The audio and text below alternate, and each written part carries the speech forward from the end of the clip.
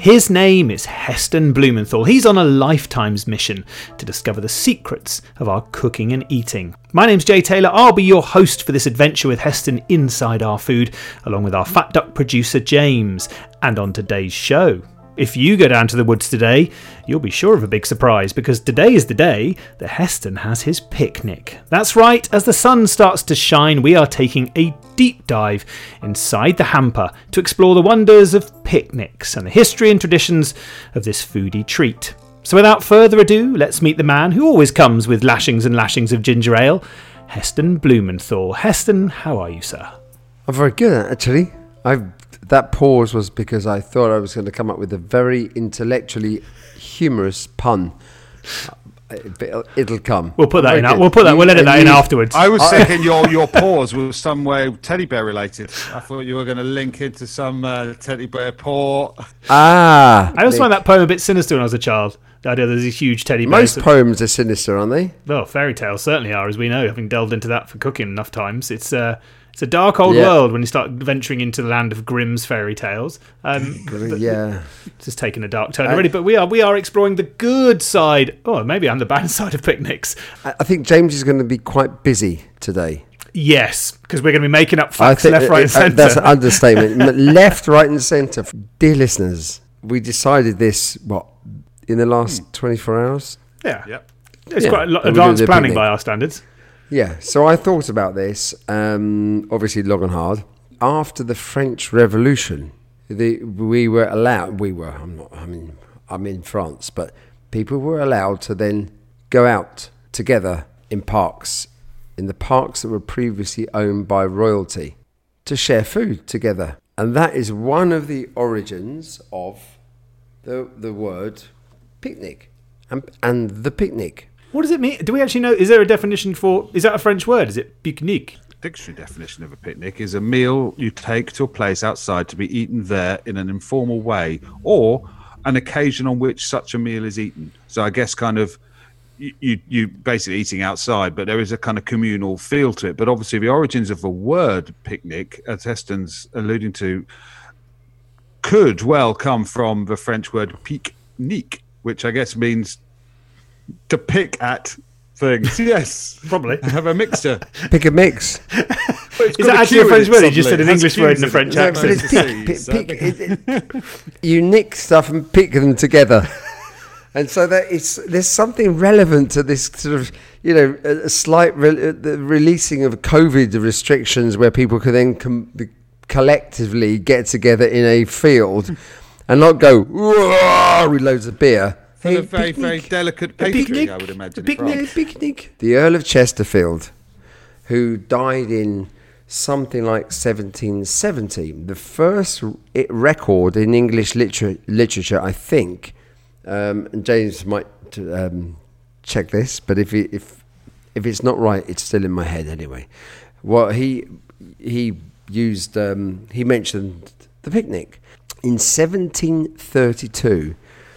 The same man that was credited with writing about the picnic in British history in 1732 decided to change the calendar. So he wiped something like 11 days off the calendar. Really? 11 days. How can he do that? Like the idea. Because he was the Earl of Chesterfield. and James will support this with a hard and fast sort of, research knowledge. Lord Chesterfield decided to sort of change the way the calendar worked. So before that point, I believe... He went back to the Greek calendar, didn't he? Yeah, well, New Year's Day was randomly March the 23rd. Well, I say randomly, it probably wasn't that random. It fitted in with lots of other calendars. But at that point, the New Year's Day was March the 23rd. But they decided, the Lord Chesterfield, that January 1st would make a much more suitable, which makes perfect sense to us. But obviously at the time, it wouldn't make any difference at all. Imagine the power. It was something like 11 days he wiped off the calendar. Then I think that... If you think, then go back to the French origin of the word picnic, which followed the French Revolution. There was his equivalent, whoever he was in France, also wiped some days off the calendar. if these two people didn't do this, the time difference between England and London and New York would be like 3 weeks. And now we think Amazon, if our delivery doesn't arrive in 2 days, we're impatient. You imagine? Count yourself lucky. You could lose 11 days. Well, yeah. So I think Picnic basically plots the evolution of human existence of time and our relationship with it. There we are. Now, that's the one that's going to get us the note, Nobel Prize. Do you think at the time you'd have been happy or upset that some lord had come along and nicked 11 days from your year?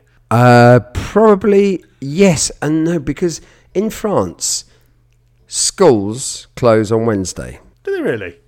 They shall. I did not know that. So Monday, Tuesday, Thursday, Friday. And then they passed the law where schools opened all week, but only in some departments. It was the choice of the department. And then parents were up in arms. Now, for me, if you lose the Monday to if you don't have enough consistent discipline, things can go wrong. But the parents were up in arms because they tried to then open the schools on Wednesdays. It's like half-day closing. Do you remember half-day closing back in the day? Yeah. Whenever all the shops No, were back in the randomly day, shut on Wednesday. no, it's still here. Is it? Half-day closing is still here. And not only half-day closing, go onto a website, look at a shop, it will tell you if it's open. Forget it. It's Russian roulette. And the hours make no sense when I'm in France or Italy. It's like, we'll open when we can be bothered, and you'll be lucky if you're here at the time. So we're closed, and then you look on the door, and you see the sign, and it says, I'll be back at 3:30. What, next week? What day it is, who knows? So going back to picnic memories. Yeah, tell me about your childhood picnic memories. Were very, I remember them actually really clearly. They were very special. They normally involved, we lived in London, and a bit bizarre, I'm talking and thinking at the same time. I lived in Paddington, very close to Hyde Park, and I spent most of my kiddie life with my mates in Hyde Park. So you've got this beautiful park in the middle of London where you can go and have a picnic. I don't remember having picnics in Hyde Park. I remember playing sports and diving in piles of wet leaves, and with my mates hiding behind trees with 2 sticks in our hands where there was a couple sort of lying on top of each other kissing, and we'd jump out going snoggers, and we were like, I don't know, 8 years old, 24. and the bloke would jump off and chase us, and we'd throw the sticks in the air and run away. So you've got this beautiful park in London. However, with my folks on the weekend, sometimes we would go to Windsor Great Park or Virginia Water, which was, I don't know, 45 minutes or so from London. And around the corner from us was a delicatessen called Andrianos. And they had spit roast chicken and I think what was a baguette.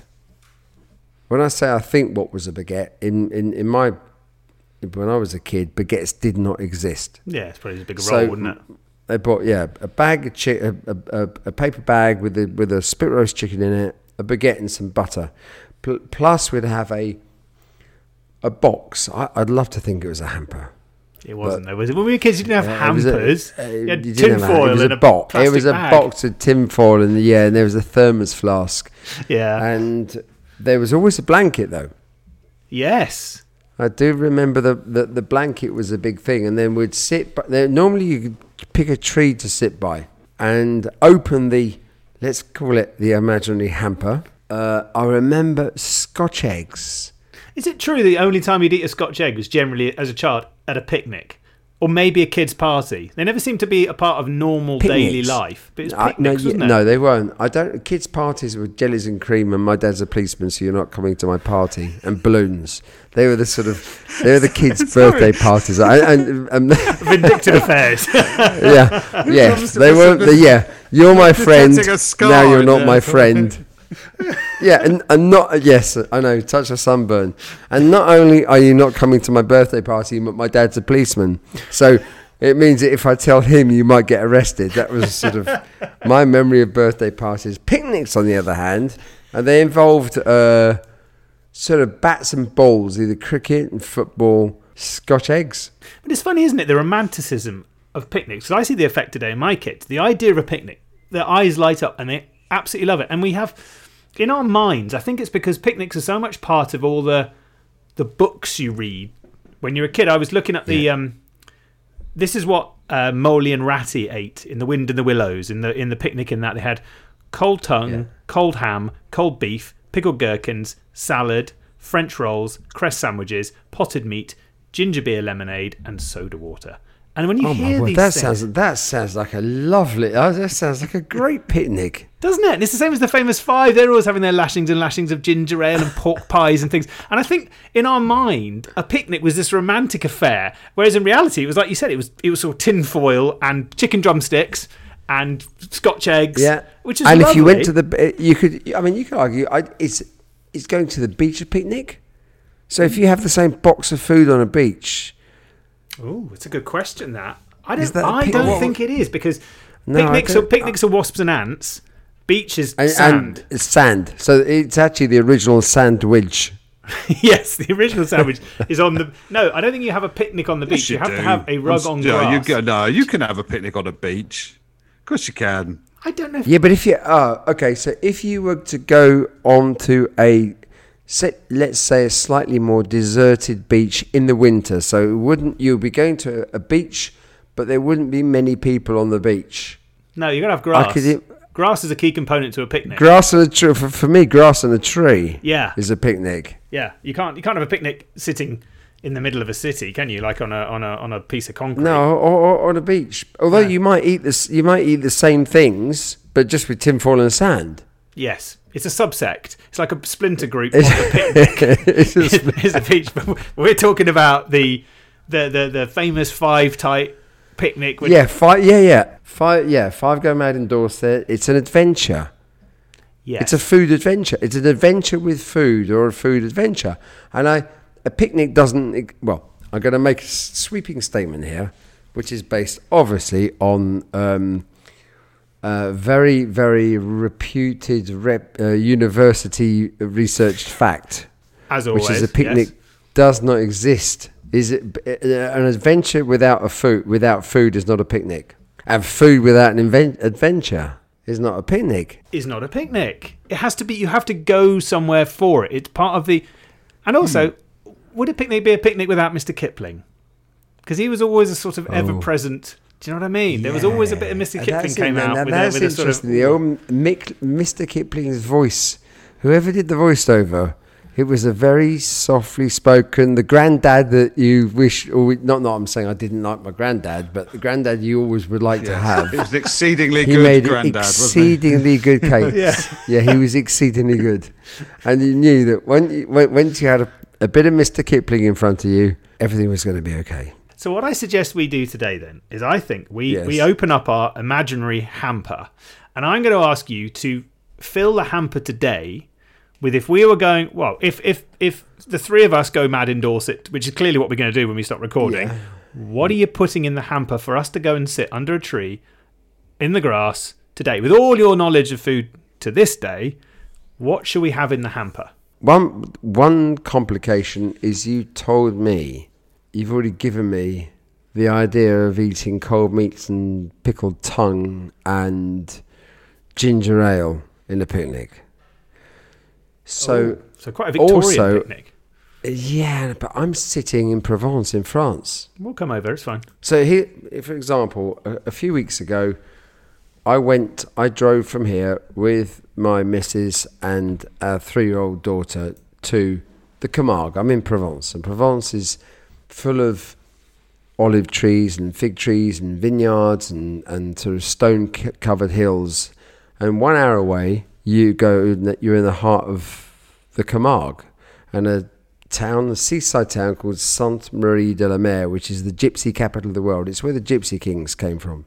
We think they're Spanish, but actually no, it's from the Camargue. So it's white horses and bulls and the marshlands, so bird sanctuaries. So everything goes flat, and there's pink flamingos and long reeded grass, and it's very, very different from being in Provence. I used to go to that area for my my summer holidays with my folks. So I thought, right, we're going to go to the beach. It's amazing. I haven't done this before. I've been here for 2 years. I haven't been to the beach. So I wanted to eat oysters, like Sound of the Sea. Eat oysters on the beach. So we went to the local fishmonger, got a dozen oysters, had them nicely wrapped up. And when we were driving, I put on some Gypsy Chill music compilation. I hadn't heard of it before, but it was on YouTube. But there were tracks I knew. I had to put up with the adverts in the middle. But when I hit the area, the flatlands of all of they call them étangs, the lakes with the bird sanctuaries, and I saw the bulls and the white horses, and I saw the rice being grown, I wanted olives, and I wanted tapenade, and I wanted tomatoes and basil and tarragon. Don't ask me why. That's amazing. So the landscape made you want to.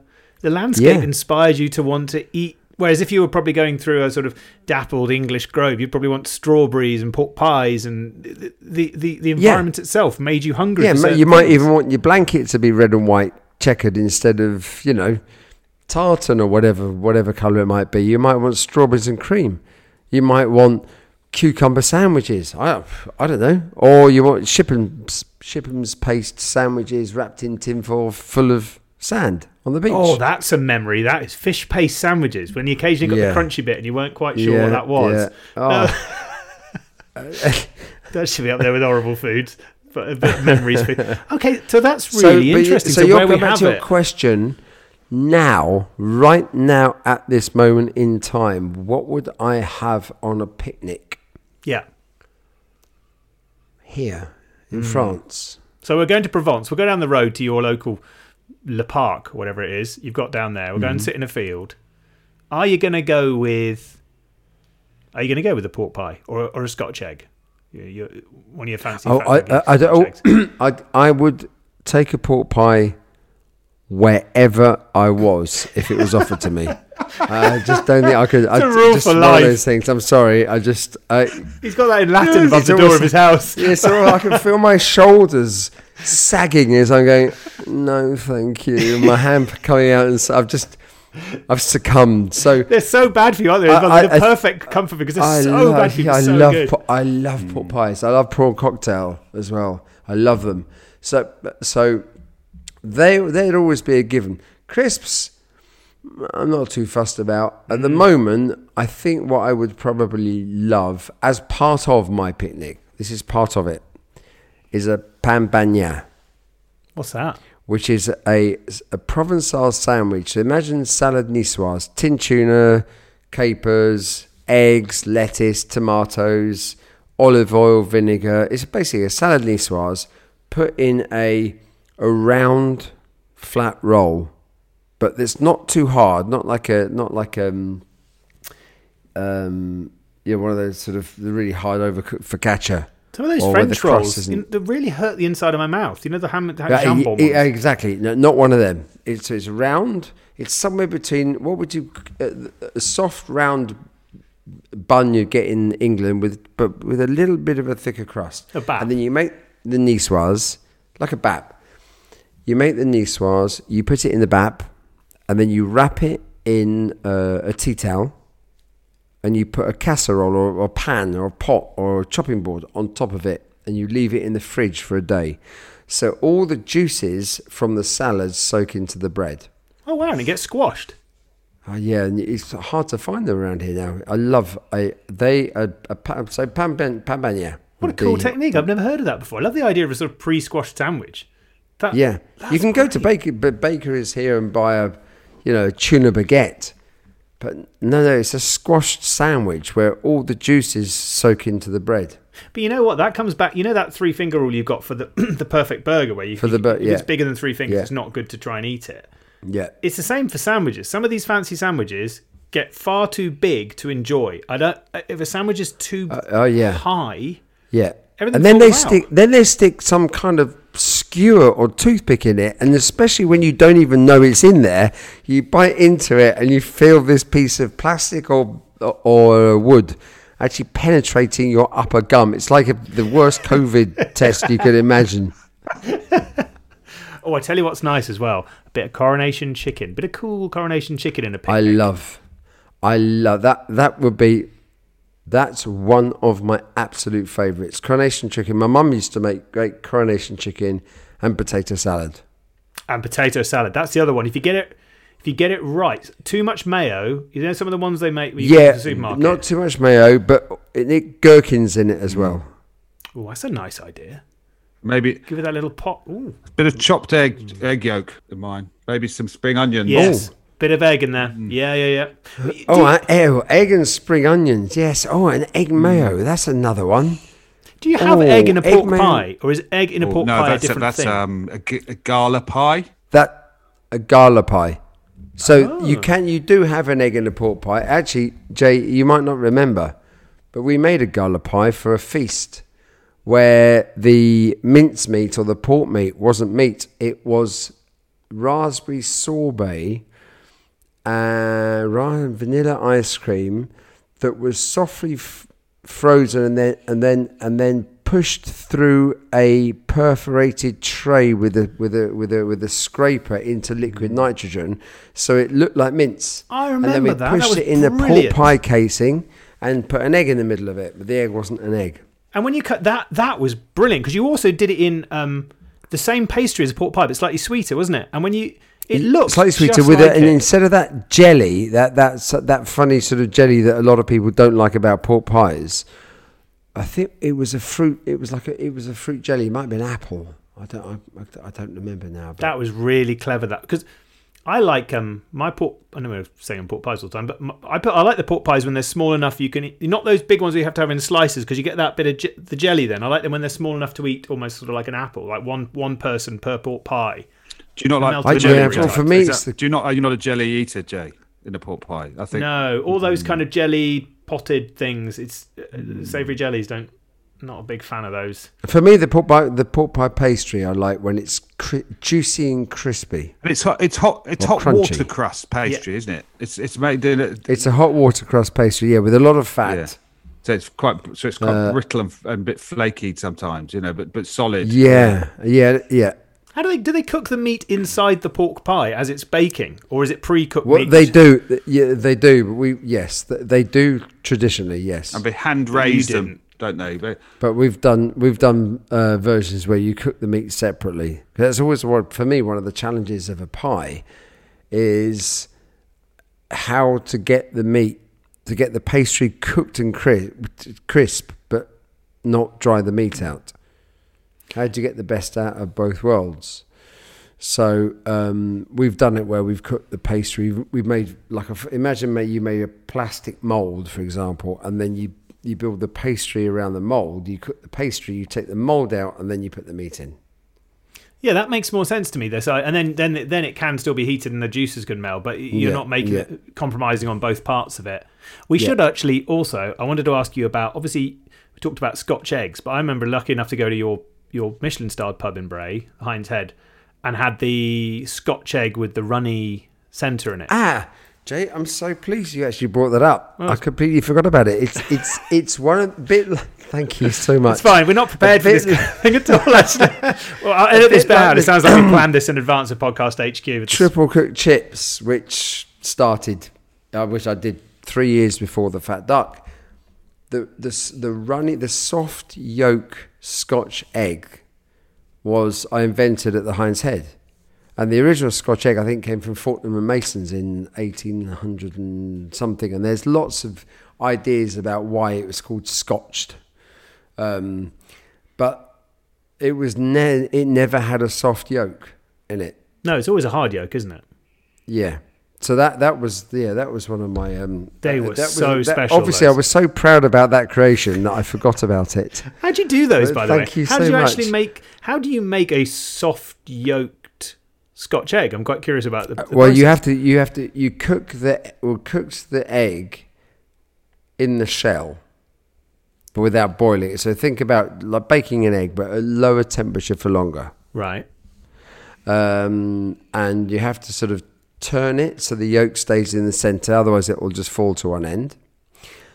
And when you let it cool, you remove the shell, but it's the white is very soft still. But when it's cold, it hardens up. So like if you have a runny egg yolk and you put it in the fridge, it will go hard. So you have it cold, and then you do the coating, and then you give it a very quick fry in a deep fat fryer, and then just to finish off the cooking, you put it in an oven at a specific temperature for a specific period of time. So most of the stuff I've done, it's not. No. Yeah, it's another faffy. If you give me an easy and a complicated way to do something, I'll make it really complicated. Yes. I wish I exhausted myself. Now I'm curious. In this picnic hamper here, what are we drinking?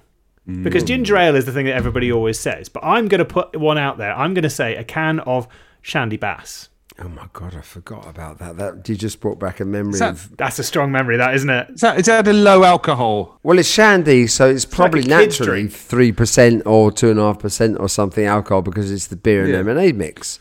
But I remember sitting in a pub with my dad having a shandy, and I think I might have had a packet of crisps.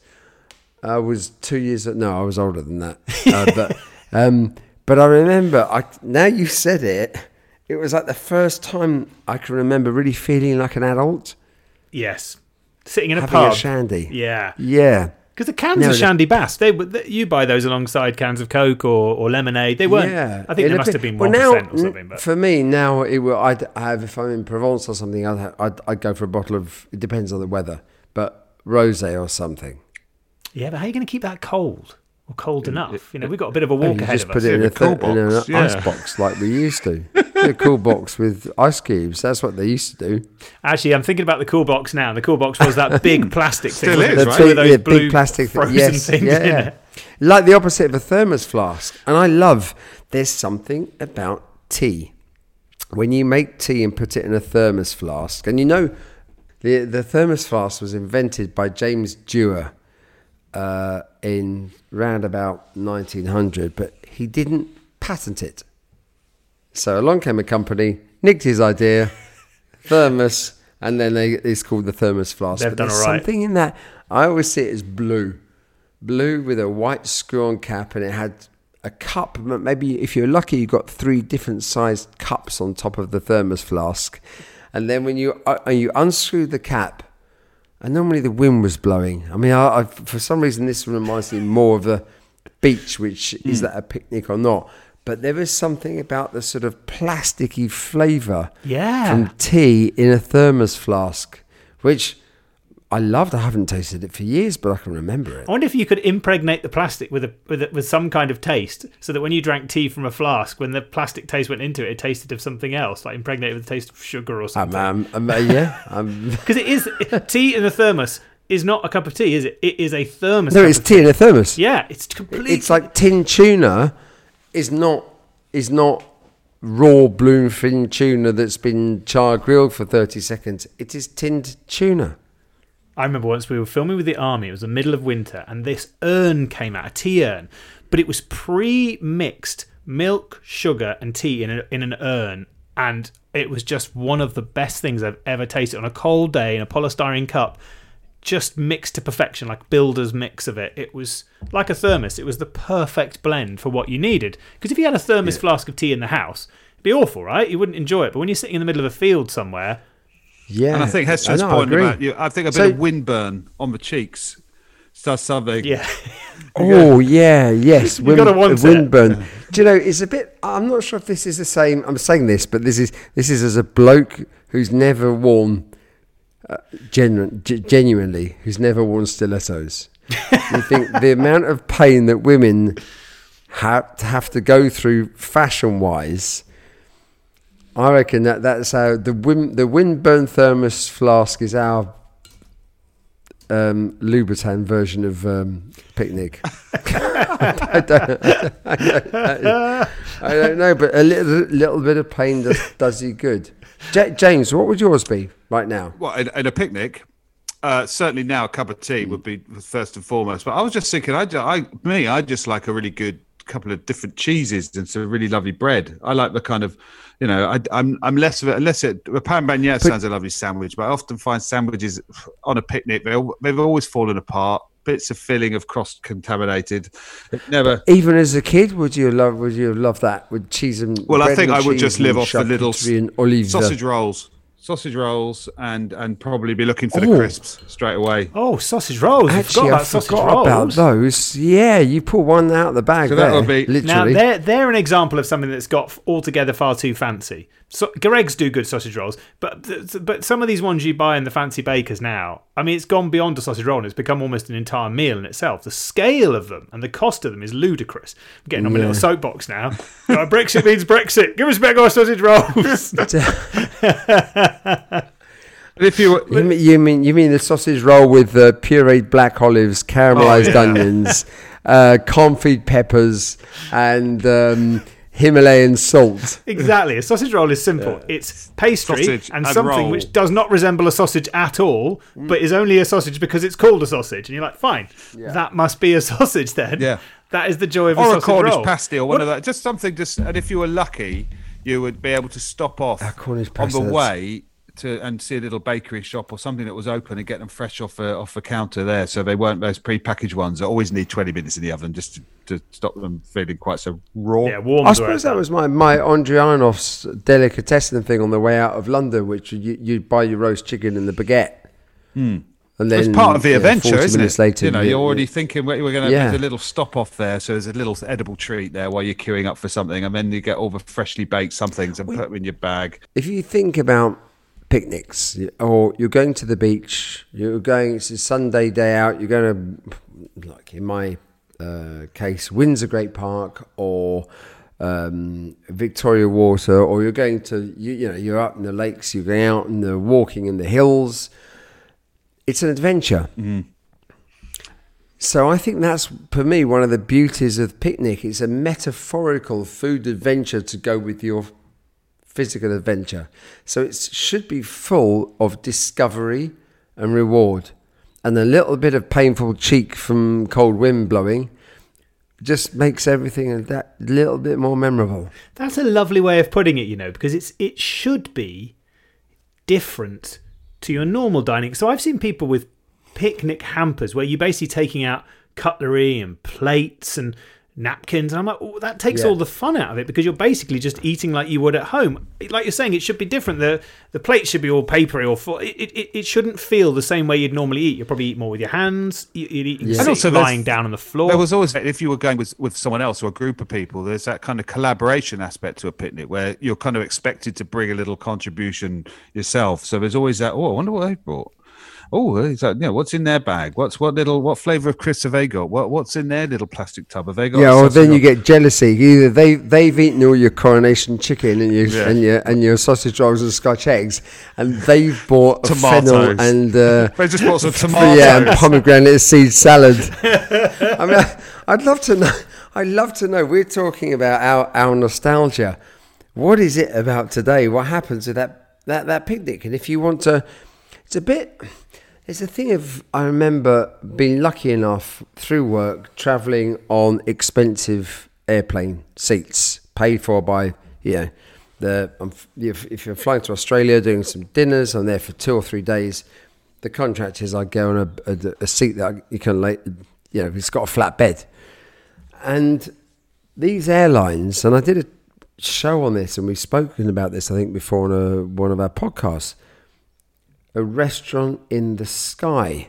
Well, why would you want to replicate something in the sky that's on the ground? Why don't you make the most or make the magic of the fact that you're up in the sky? How often do you go up in the sky? And how often do you sit in a very expensive airplane seat? Do you really want to eat bad versions of what you can get in a restaurant on the ground that actually, in fact, costs a lot less money than this expensive airplane seat? Why can't you just enjoy? Before the last lockdown, I was able to travel to the UK for 3 days a week, and we were doing a lot of work on the menu and the duck and the Mandarin. The whole checking-in system changed, obviously, and you have your masks and the right documentation. But when I got on the plane, and it was business class, it was an hour and a half flight, I got a cardboard box, and it had a Coronation chicken sandwich in it and a bottle of water. I think it was a little pot of chocolate mousse. But that Coronation chicken sandwich, I had no TV screen. I had my tablet, my Kindle, I could have watched something. But I thought, I've opened the box with a little bit of tape. I had to peel the tape off. I'm up in the sky. I've got an hour and a half or so on my own. Well, actually less so, because you have to listen to now about 2.5 hours worth of safety announcements on an hour and a half flight, or selling stuff that you don't want to buy.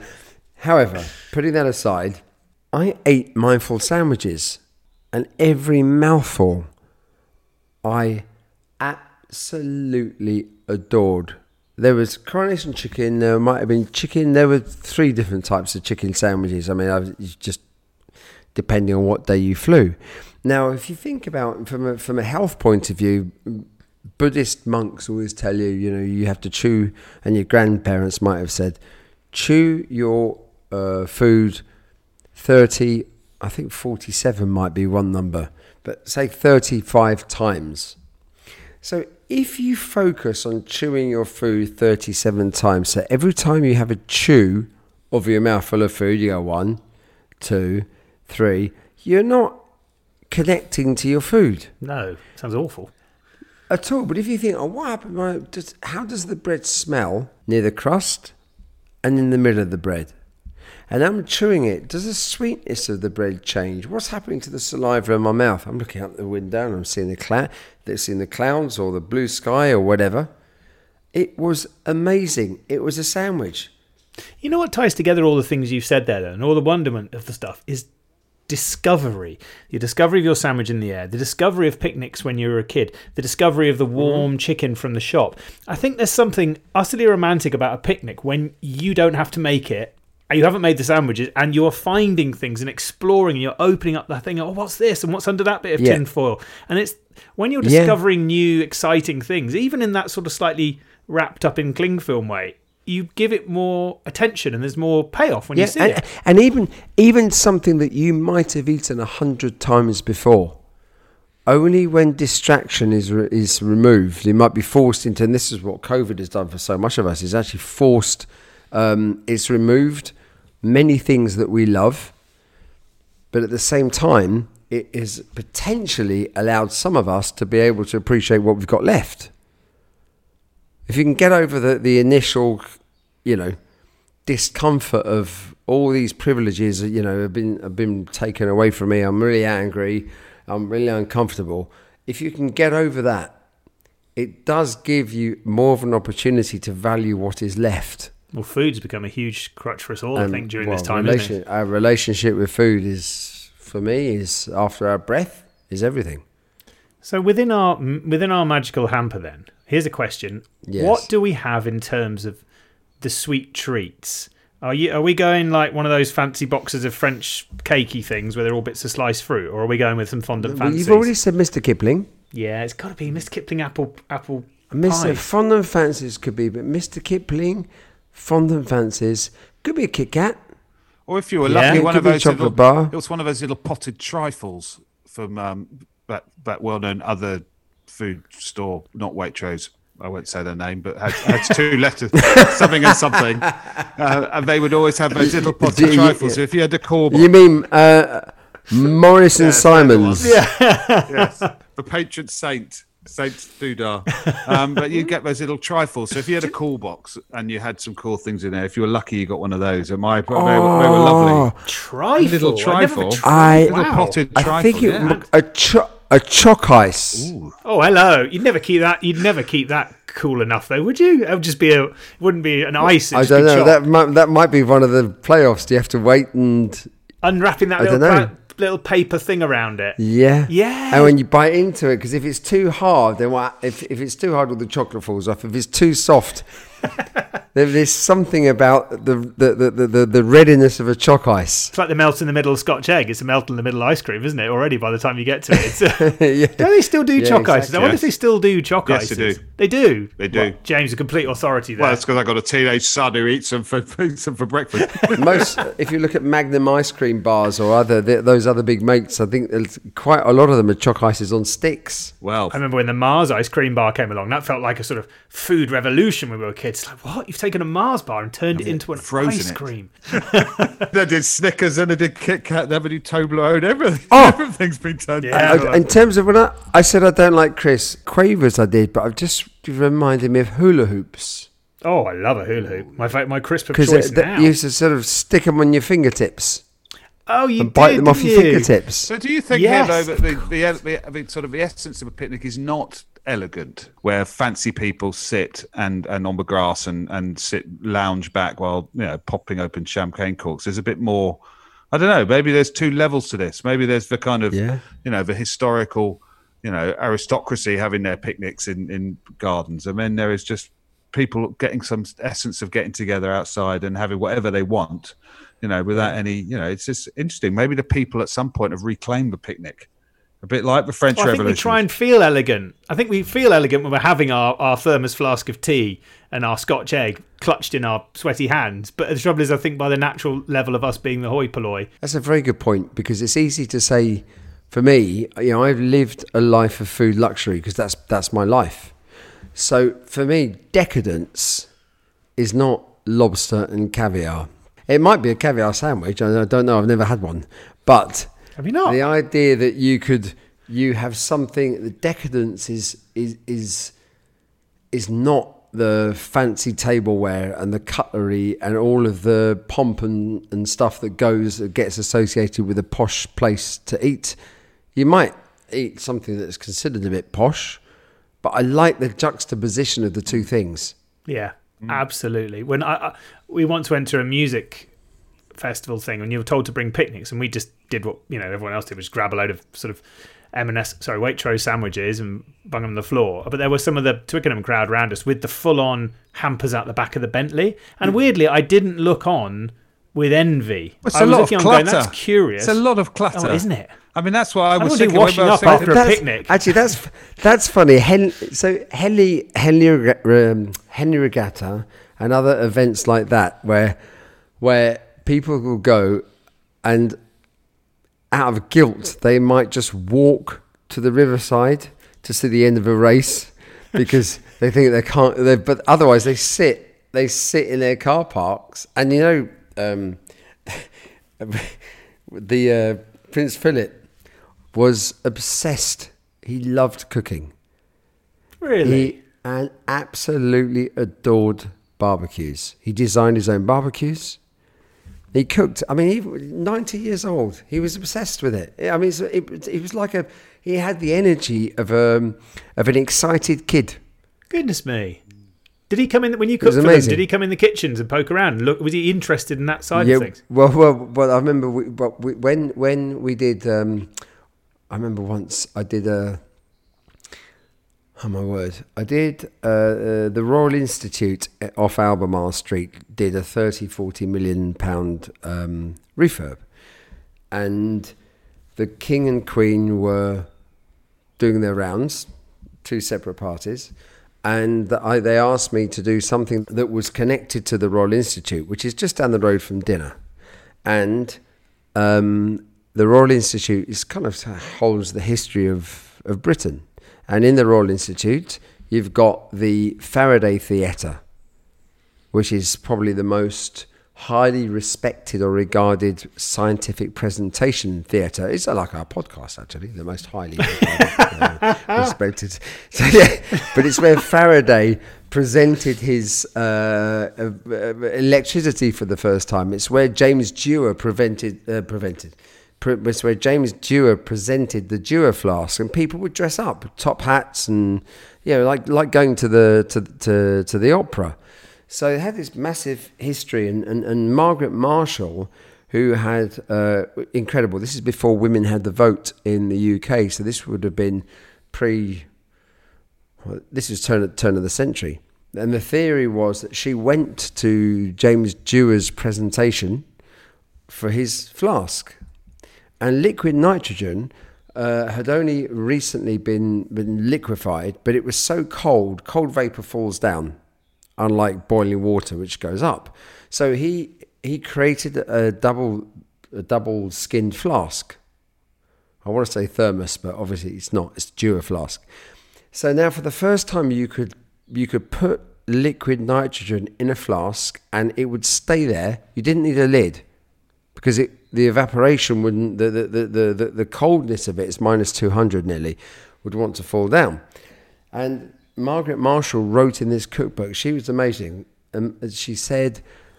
She called it liquid air, or technically liquid air is explosive, but she called it liquid air. She said it could do wonderful things. For picnics, you could chill your champagne, you could make ice cream, and I can even one day foresee its use in hospitals. She predicted refrigerated transport. So I thought, what do I do? Royal Institute, James Dewar, presentation, Dewar flask, Margaret Marshall, liquid nitrogen ice cream that she never made. That was my inspiration, was Margaret Marshall. So I had my daughter with me. I made liquid nitrogen ice cream. So there was a bank of photographers. The Queen comes along, and I'm mixing, pouring the nitro into the bowl with the custard, and it splashes over the desk. And she's maybe, I don't know, 5, maybe 10 feet away from me, steps back and says, "Gosh." So I thought, oh no, I've just upset the Queen. Oh, God. What do I do? Off with his head. So I said, "Look, I'm sorry. It's okay. Well, off with his head." Yes. So then Philip comes in the next procession, and he's dipping his fingers in the nitro and flicking them at me, and so afterwards I felt I had gotten off with it. A couple of friends of mine said, "Well, you're going to lose your OBE." Off with his head. It was sort of like a half-page spread in the Telegraph with the Queen's face looking shocked. So I never done this before. I wrote her a letter, and I said, "Look, I'm really sorry if I scared you, but there's a history to it, and there was a reason for doing it. I apologise." I had nothing for 2 weeks or 3 weeks. Then in the post, on the same day, I had 2 envelopes. One Buckingham Palace stamped red, one Buckingham Palace stamped black. And one was from the Queen, or her private secretary, and one was from Philip. So her letter was not at all, most wonderful, lovely. And then his was, His Majesty would be honoured if you would, if he could have his royal household's Christmas lunch at the Fat Duck. Wow. So we housed 40 people at the Duck, and he was a big fan of the In Search of Perfection series. And he loved the fish and chip programme. So it was him, the Queen wasn't there, it was him with the heads of department from the household to the security protection, private secretaries, and there were several visits before to discuss the menu. And he came into the kitchen, came into the Duck, and I said, "Oh, would you like to have a look at the kitchen?" Now the kitchen at the Duck was the size of a shoebox, and obviously the small team I had in the kitchen knew that they were coming, but they didn't expect him to say, "Yes, I'll come up to the kitchen." He said, "Oh, good idea." So he put his head through the hatch in the kitchen, and he said, "Afternoon, chaps." And you could see my team of 6 or 8 people, they're dropping their knives.